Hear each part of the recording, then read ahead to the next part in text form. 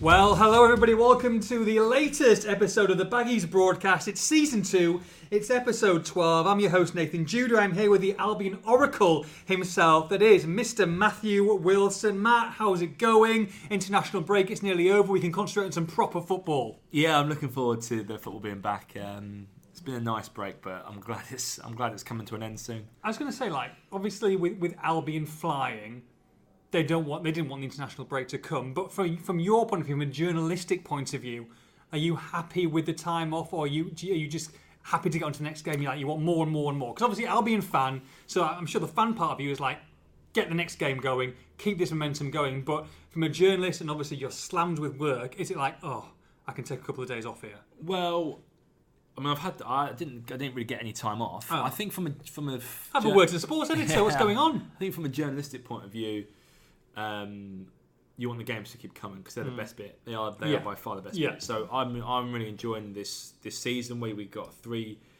game weeks, midweek games. I'm really loving that. I actually think Albion wanted the break because the cracks were starting to show in the squad. They had Phillips was injured, Saka wasn't up to speed. Both of those should be back in time for Wigan. Mears obviously looked knackered after playing 4 games in 12 days, so the cracks were starting to show. So I think the first international break there was a feeling amongst the coaching staff that it came at the wrong time because they'd just beaten Stoke quite comfortably and they got into their groove a little bit.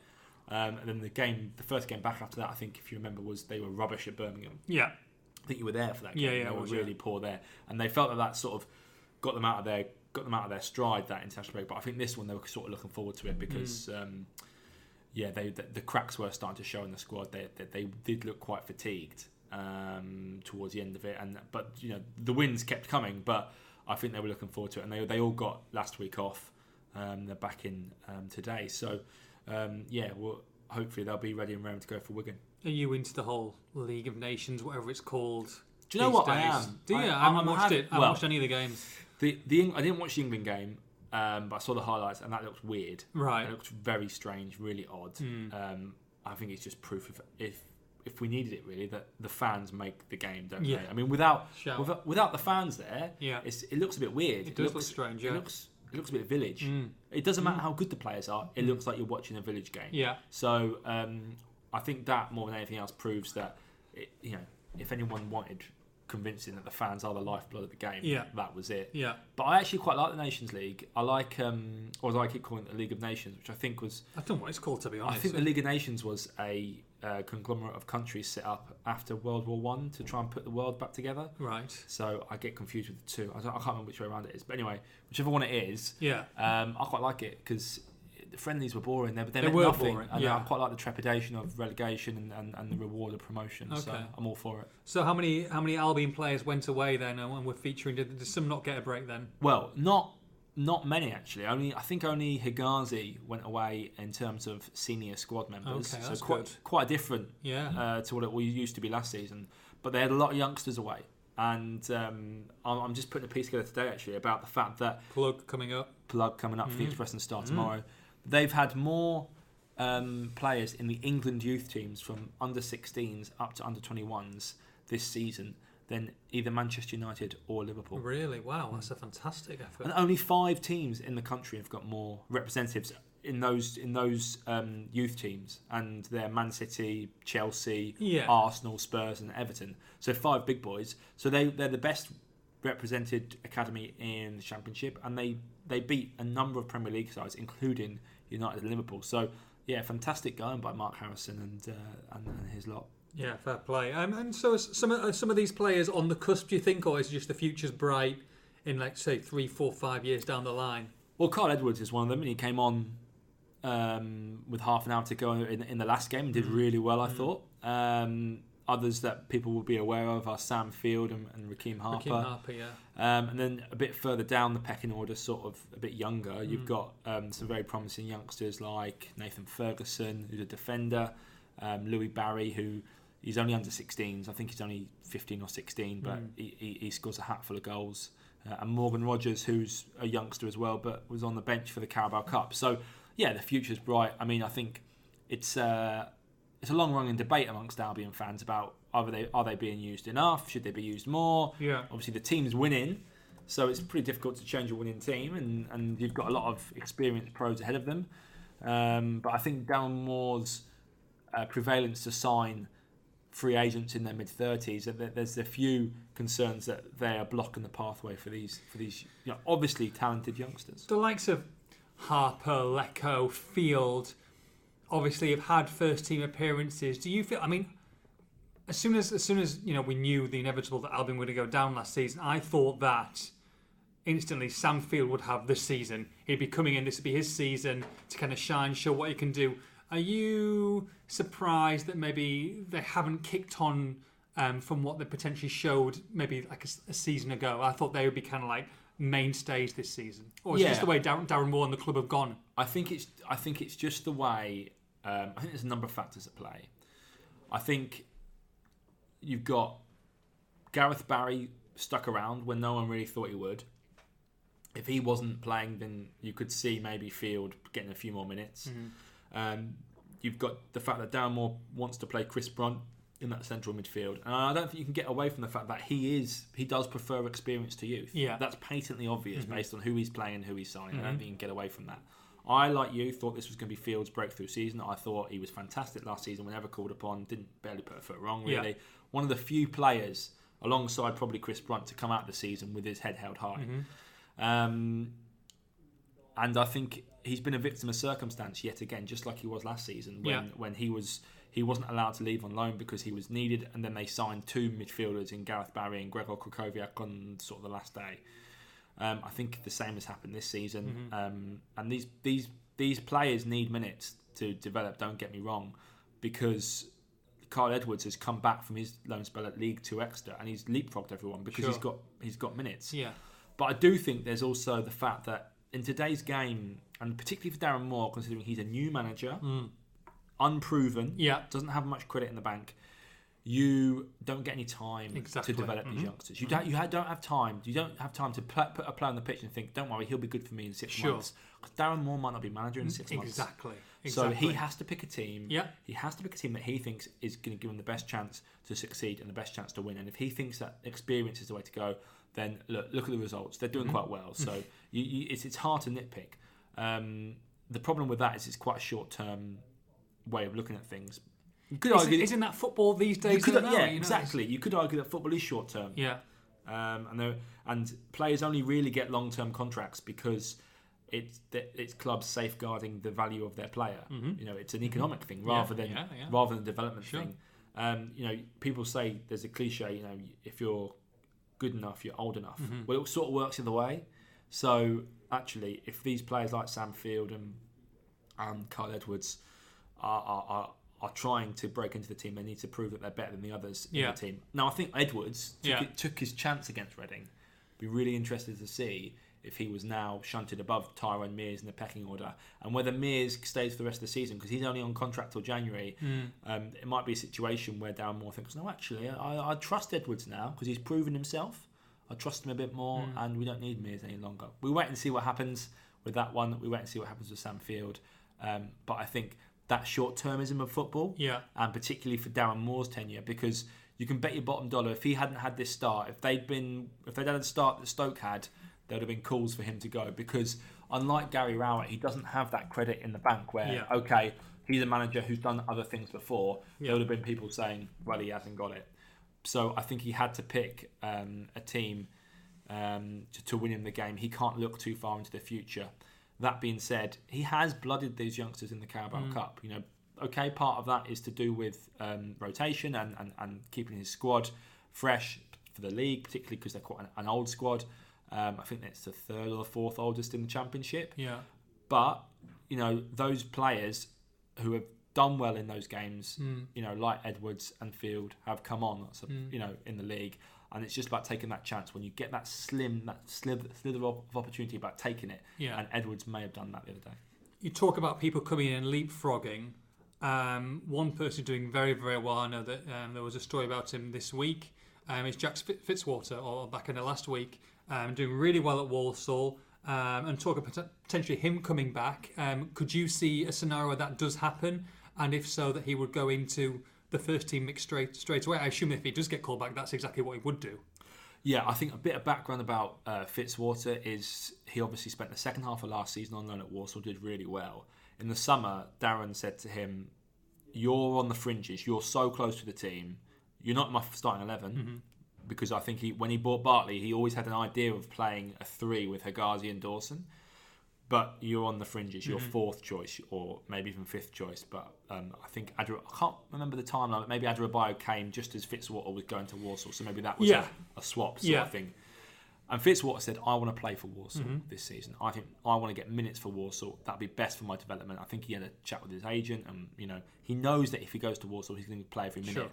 He has played every minute of every game, league, cup, league, every single minute. Been really good, and he's really been fantastic. Been fantastic for them. He's been, he's one of their best players. Yeah.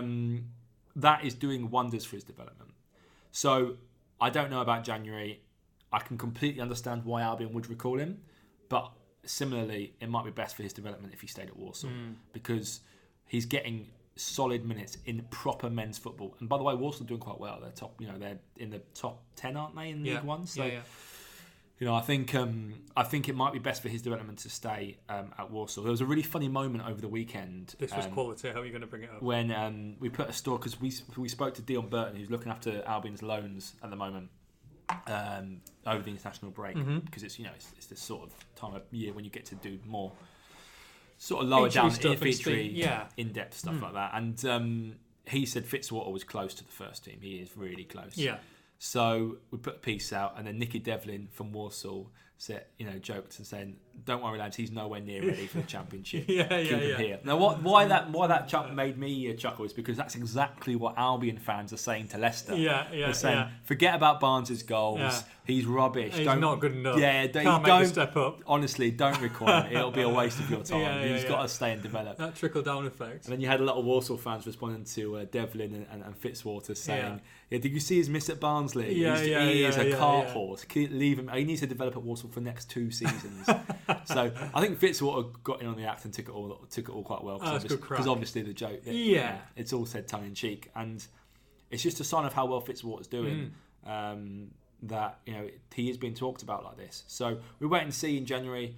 For me, centre back is the main area they need to strengthen in January because I think that's the area that they don't have much cover. But I don't know what's right for Fitzwater. I really don't, because he could come back. He could come in and he could potentially work his way into the Albion team, or he could come back and he could not play a minute, and that wouldn't be good for him. No. Right, it seems a long time ago since they beat Reading 4-1. You wouldn't have thought that at half-time, would you? It was a bit of a pig of a game, wasn't it, for the first 45? It was, yeah. It was a long time ago. It seems like a long time ago. What happened in the game? What was the score? They were... Were they 1-0 down? 1-0 down at half-time. Yeah, that's right. Okay. 1-0 down at half-time. I can't remember at all. So 1-0 down at half-time, and deservedly so. And at that stage, it didn't look like they were going to get anything from the game. But they've done this all season, haven't they? They've come out in the second half and they've blitzed teams. And it seems to be whatever they're saying, whatever Darren Moore is saying at half-time is working. So, long may that continue. As I said, I think last week on the podcast. Did we have one last week? I'm pretty sure. We had an international break, didn't we? Did we have one? I don't know. I went away, so I'm sure the fans will know. Yeah, they'll know. I think I've said it before. If I didn't say it on the podcast, I said it on the video.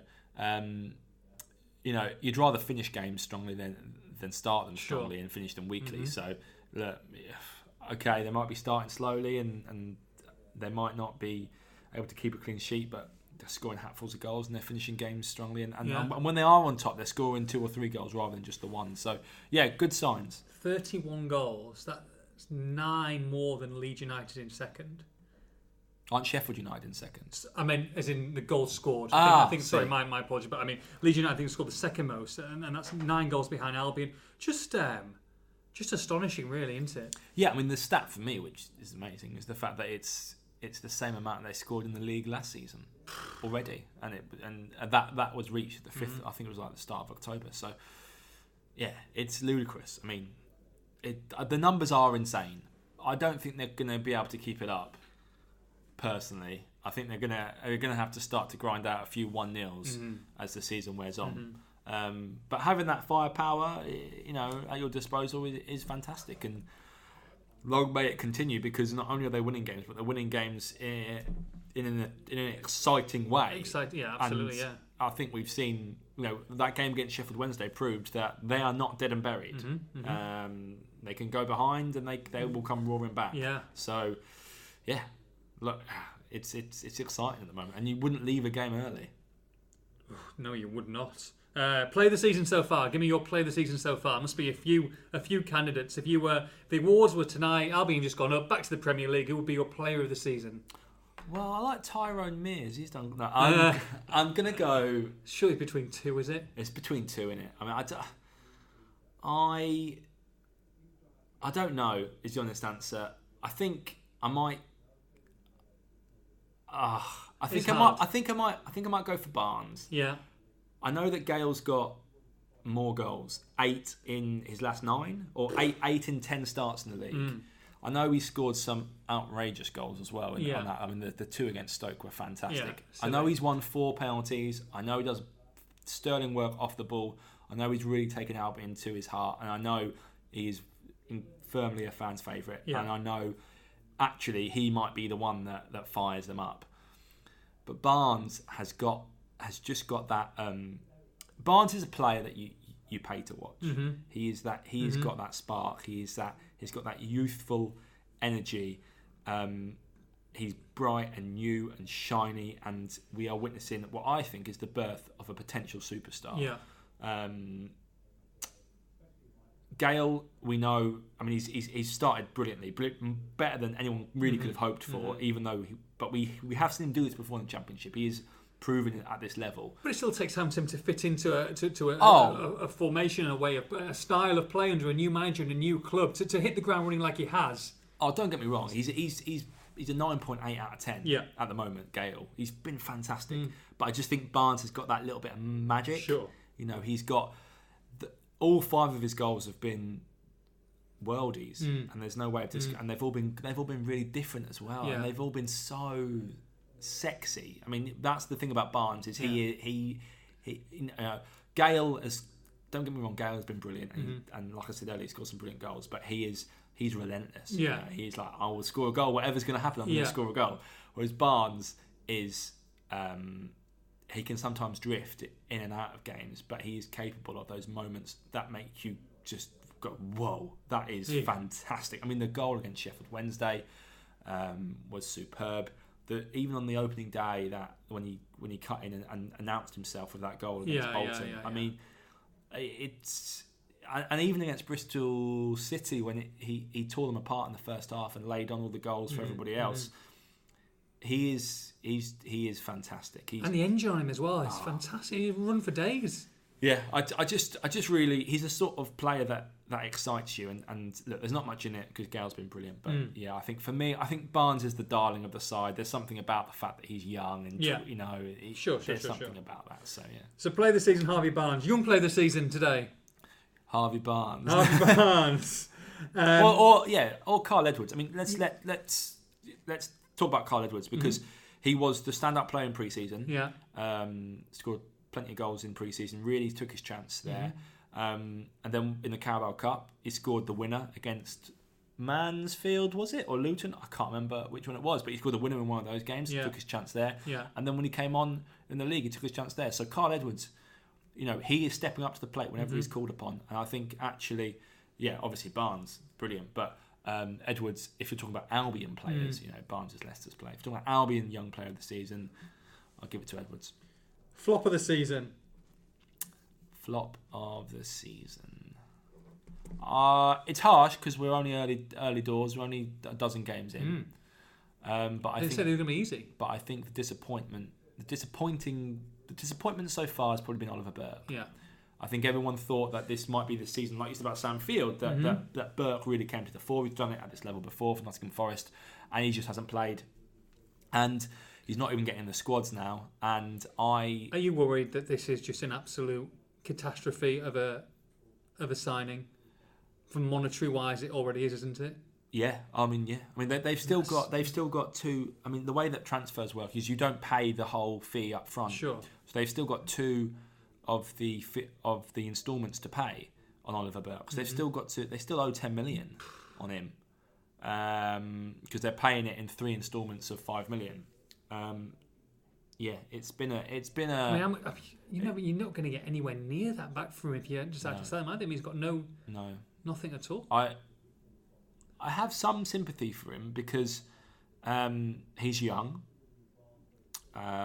He didn't ask anybody to pay that money for him. Mm-hmm. Maybe his agent did, but he's not the person who decided to spend that much money on him. He's only 21. He's still very young.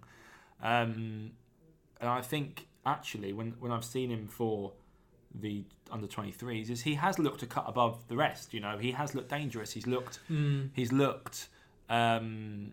his pace particularly. I think when he plays up front, he's almost too good for the 23s, but not good enough for the first team. And then there's a few players like that in Albion's squad. Who's to blame for that signing? Is it Pulis? Is it scouting network? Is it the chief executive? Who do you think, if it, let's say Oliver Burke just doesn't become a factor at all this season, and it's you've just got to write him off? Who takes the blame for that call? I think it's a mixture, but I think primarily the blame should lie on the door of John Williams and Martin Goodman, the former chairman and chief executive, because Pulis can identify and Pulis and his scouts can identify a player that they want, but they don't hold the purse strings, and they don't. If Williams didn't want to spend 15 million on him, he should have not spent 15 million on him. Yeah. And the fact that when Mark Jenkins returned, he said, "Look, the club's in its first overdraft for 10 years, and look what we've bought." Yeah. I think the blame lies. It's a mixture of the previous manager and the previous regime, previous board. But I think that ultimately it's purchases like that cost Williams and Goodman their jobs. Yeah. So. Yeah. I would say it was there. It's sort of at their door. Although obviously Pulis does have to take a bit of the blame as well. Yeah. So 12 games in, grade Darren Moore so far. What, as in like A, B, C, D? Mm-hmm. I'd give him an A. Yeah. They're second in the league. He's completely changed the philosophy of the football to one that Albion fans have been crying out for the last 4 years. Mm-hmm. They're scoring goals for fun. He's reconnected with the fan base. He's reconnected with the community. Yeah. He held the club up over the summer almost single-handedly alongside Mark Jenkins when everything else was going to pot around him. You had players trying to leave. You had a technical director who was a shambles. He was willing to wait for months and months and months to get the right number 2 in, and almost shoulder all of that by himself during the summer. Mm-hmm. And very quickly he realised, him and Graham Jones and his coaching staff realised that what they were doing wasn't working. They moved to a 3-5-2. That has been brilliant. I mean, since they moved to it in Nottingham Forest, so they came back and drew Nottingham Forest in that game after the switch of formation, and since then they've only lost to Middlesbrough, and that was to a last-minute goal. Mm-hmm. So everything else has been wins or draws, and the draws have been, they were poor against Blues. I wouldn't say they were outplayed by Sheffield Wednesday, but Sheffield Wednesday played well against them. Sure. Apart from that, they've been pretty good. And I think there are signs of improvement as well. I think the back three are starting to get to grips with the system and the approach. At the moment, so far, I'd give him an A. There's not much more you can do. I mean, he's so likeable as well. You're pulling for him, aren't you? Do you know what I mean? It's just nice that someone like a very likeable guy who's very genuine, who's very strong on his views, but a gentle giant, so to speak, is doing well. It's good to see. Yeah, but that's not. That's part of it. That's not just a side effect. That is part of it. That's why these players who may have designs on playing for the Premier League, may think they should be in the Premier League, are willing to play for him. Mm-hmm. They're not going to throw in the towel because we've spoken to Jay Rodriguez, who nearly went to Burnley in the summer, and he said, but Darren Moore's a leader you want to play for. He's a man you want to play for. He's not the only person to say that. No. It's pretty much all across the board. Players who have played with him before, players who play for him now, coaching staff, everybody, they say he's a leader. He's a man that you want to play for. And I think there's a lot to be said for that in this modern age. I think management changing dramatically. I think, the old days where you could perhaps be a bit more with the stick and be a bit more hard. I'm thinking about the days of Jose Mourinho. I think maybe epitomises it at best. You have to be a bit more of a man manager these days. This was something that Tony Pulis used to talk about a lot, actually, when he was at Albion. And whatever your thoughts are on Pulis, there's no denying that he actually has evolved. Maybe not his footballing approach, but his managerial approach. Yeah. He's evolved that over the course of time. You can no longer be grabbing players by the scruff of their neck and physically trying to get a tune out of them. It just doesn't work with the modern crop. Darren Moore is a lot, obviously he's got that side to him. I think Graham Jones has said he's sort of 95% nice. He's got that 5%. You still need a little bit of an edge, don't you? That little 5%. Yeah, you have to. I think you have to have that, because otherwise you become a soft touch. But I don't think Darren Moore's that at all. I mean, you just look at the fella. I mean, he's not a soft touch. No. There's no way that's the case. And so I think his sort of characteristics and his character are really ideally suited to the demands of modern management. And when you add on top of that the fact that he is a very determined and diligent person who has worked really hard to not only get this far, but now he's got it. He's determined to not let it slip. I think he deserves a lot of credit for that. People say, "Oh, this sort of fell into his lap." Well, it didn't really. I mean, he's been doing his coaching badges years ago. He's been working his way up slowly but surely through the academy for a long time. And if anything, that meteoric rise from sort of academy to loans manager to first team coach to caretaker to head coach just shows that actually when the limelight was put on him, he delivered. Yeah. And that's why he's got to where he is. So some people say it fell into his lap. I think it's the exact opposite. He has worked tirelessly behind the scenes for 5 or 6 years. Now, when he got his chance, he grabbed it, and I think he's doing the same now. As the permanent head coach, and long may it continue. Exactly. Took the words right out of my mouth. Right, ready for some questiones. Got a few questions from the peeps. Went on a little bit longer than I thought, but it's all very good stuff, so let it run. A few questions about Oliver Burke. We kind of discussed him in detail, really. Some people are saying from the outside the potential is huge. Are the rumours that we're willing to sell true? Anything about Burke to Newcastle in January? Could we also make Gale permanent as part of the deal? Says Robert Smith, Ant Swales, Callum Haywood. Lots of questions. Well, I think there were scouts that have been watching Burke, because obviously he's not getting minutes at Albion, and he's got that potential. He's got that name, that draw, that pace as well, which people think they could harness. So I think there were scouts from a few clubs, including a couple of Premier League clubs, maybe Brighton and Newcastle as well, at the last under-23s game for West Brom, or it might be the Checkatrade game. I don't know, but it was. There are scouts watching him. Whether he goes in January or not remains to be seen. I mean, it would have to be. Would Albion cut their losses on him? It depends how much they were offered. I'm giving them £4 million now. Are you taking it?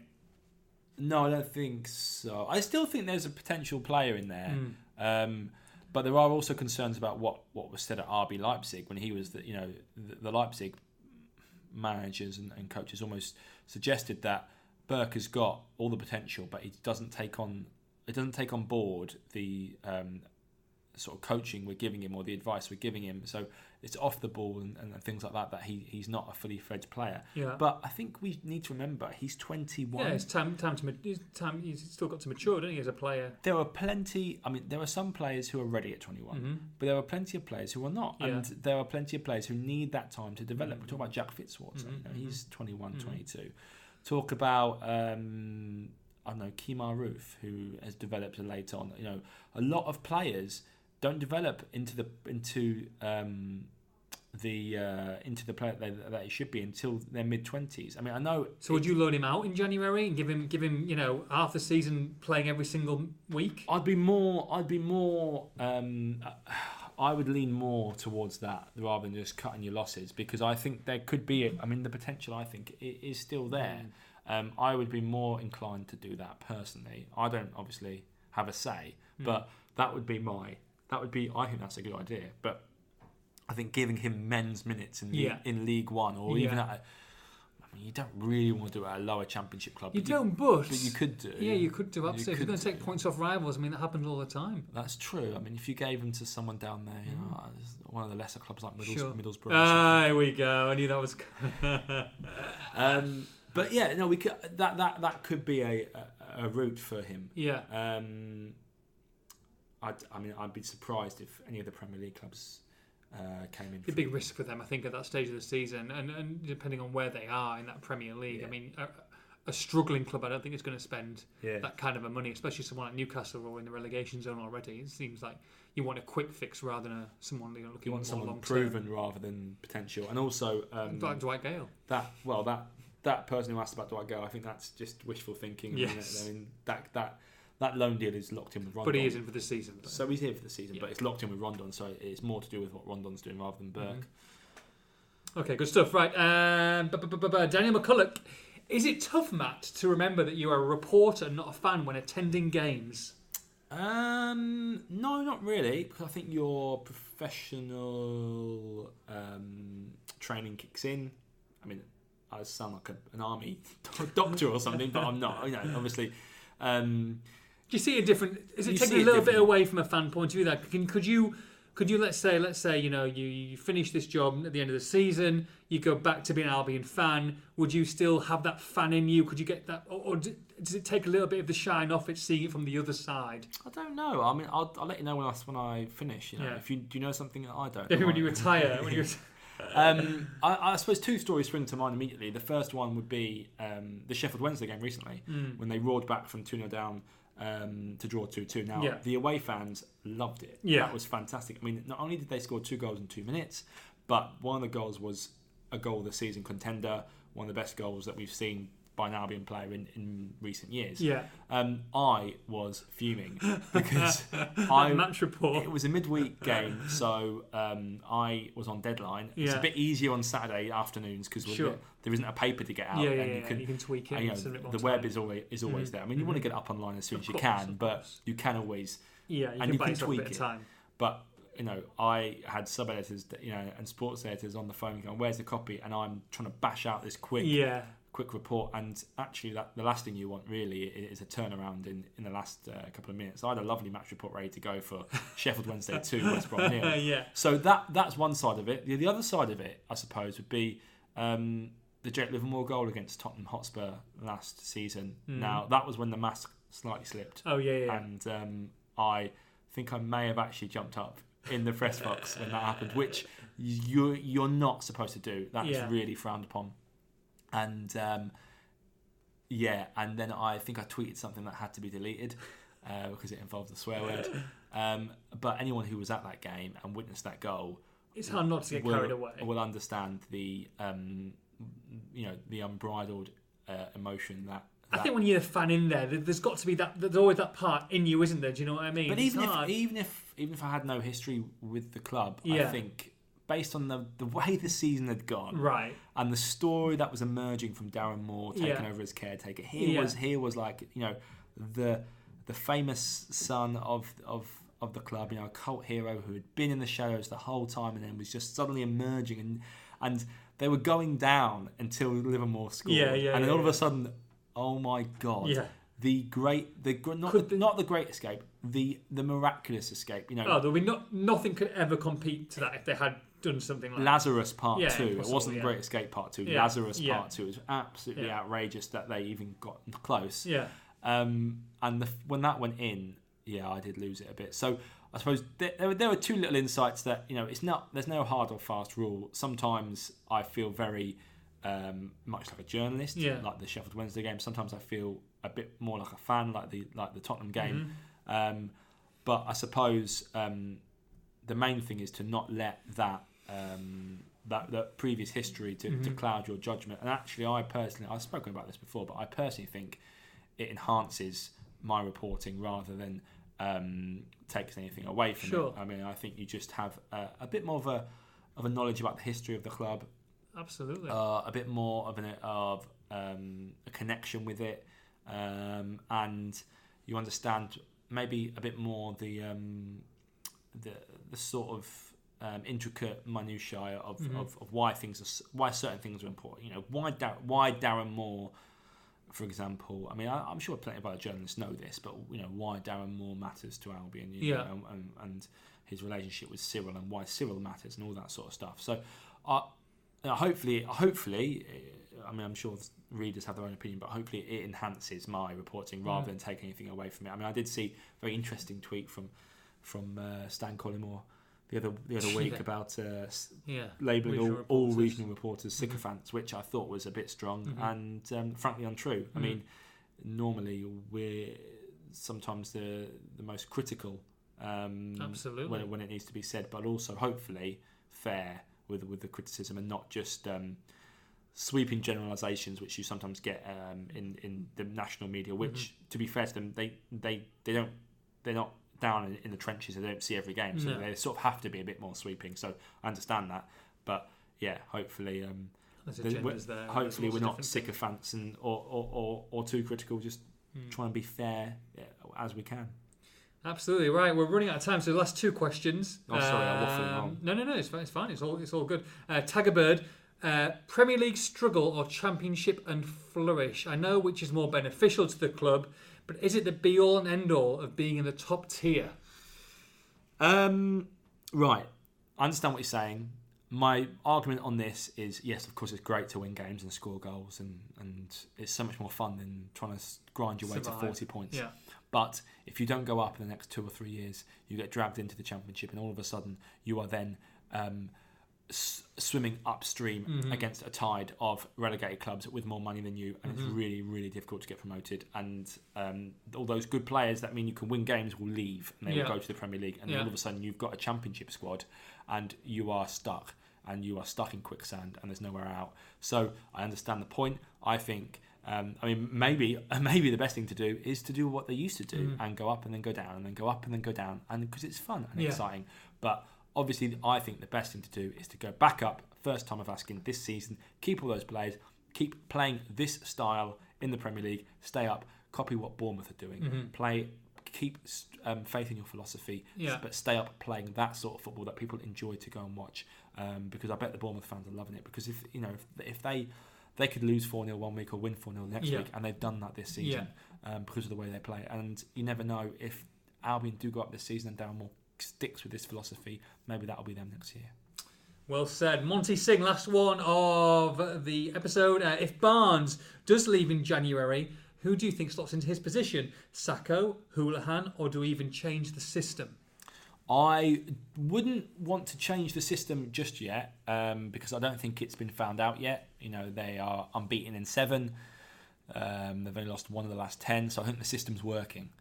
Now, of course, if your personnel changes, the system might not work. So, my first inclination would be to either, if Barnes gets recalled in January, to either replace him with someone, a new signing, or to play Houlihan in there and.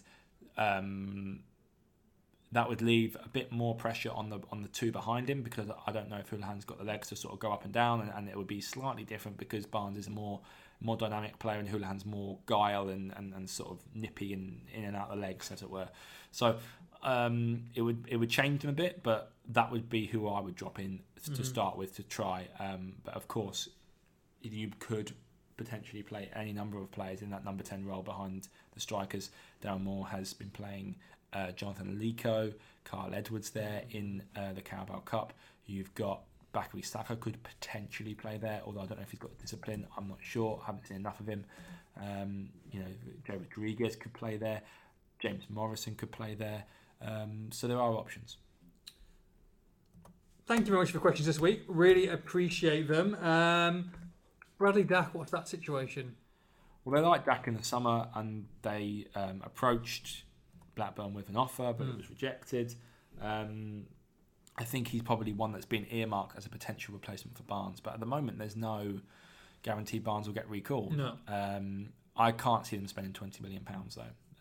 which has been reported in some national outlets, because they are currently in an overdraft, and they will go into an even larger overdraft in March. Yeah. So they don't think they will have that money to spend. They will probably have some money to spend, particularly if they sell anyone. But I'd be surprised if they spent 20 million on a player in January. Really would. Okie dokie. Right, Matt, obviously you've been a huge Albion fan. How would you like to win a home shirt and an away shirt just for one retweet? I would love that. You would love that. And I think it's a great deal. It doesn't cost you anything whatsoever. RRP is about £100. All you need to do is RT either Matt's or the Baggies broadcast tweet, and you will be automatically entered into the draw. We will pick the lucky winner on Saturday at 1 o'clock. We will let you know who it is. And all you need to do is have these two goal scorers score a goal for some sort of striker situation. It doesn't have to be your first goal scorer. It can be from minute 1, minute 90. You've got 2 games for your Matt. You need to choose a goal scorer, an anytime goal scorer in the following game. Wigan Athletic against West Bromwich Albion. Anytime goal scorer. Right. No pressure. I'm gonna go for. Who should I go for? I'm gonna go for the one I always go for, Dwight Gale. Dwight Gale. I mean, why wouldn't you? Dwight Gale, anytime goal scorer, and under new stewardship, which is why we're having a quick podcast today. Of Mr. Smith and Mr. Terry. Aston Villa against Swansea City. An anytime goal scorer in that game. Aston Villa against Swansea City. Tammy Abraham. You could be the lucky winner. We shall let you know, and you could be in the hat to win 2 Albion shirts. There's a third kit as well, isn't it? I tell you what, they can win the home shirt, and then they can choose the away or the third kit. Yeah. How's that? I think, yeah. A lot of people probably have already bought the yellow and green one, so True. They might want the electric blue one or whatever. Electric blue, yeah. Superb. Right, Wigan Athletic. So, not an easy game. In fact, I was looking at the fixtures. Next 6 games are pretty tasty, I think. Probably, we'll see a lot after these 6 games. If they're kicking around still in the top 2 or 3, I think we could really be on something here. Wigan away, Derby at home, Blackburn at home, Hull away, Leeds at home, Ipswich away. Not easy, but let's take it one step at a time. Wigan away on Saturday. Well, they're unbeaten at home, Wigan. I think they've won 4, drawn 2. So that goes to show how difficult it's going to be. I think it will be tough.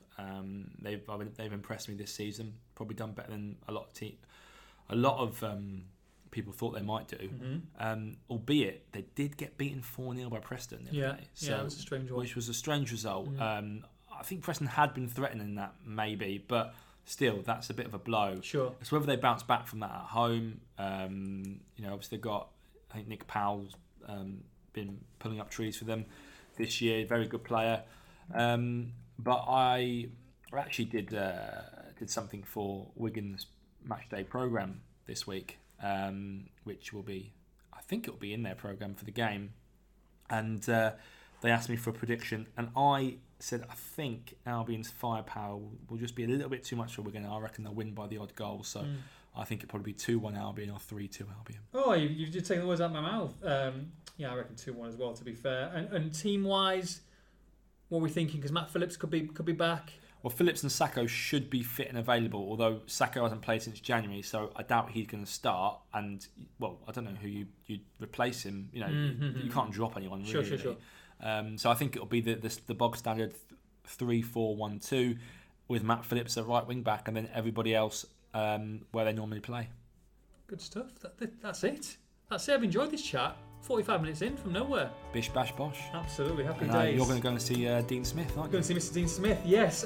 From Mr. Wilson, we'll be at the DW Stadium on Saturday. From Matt, from myself, have a great weekend. Fingers crossed, 3 points. Take care. Bye-bye.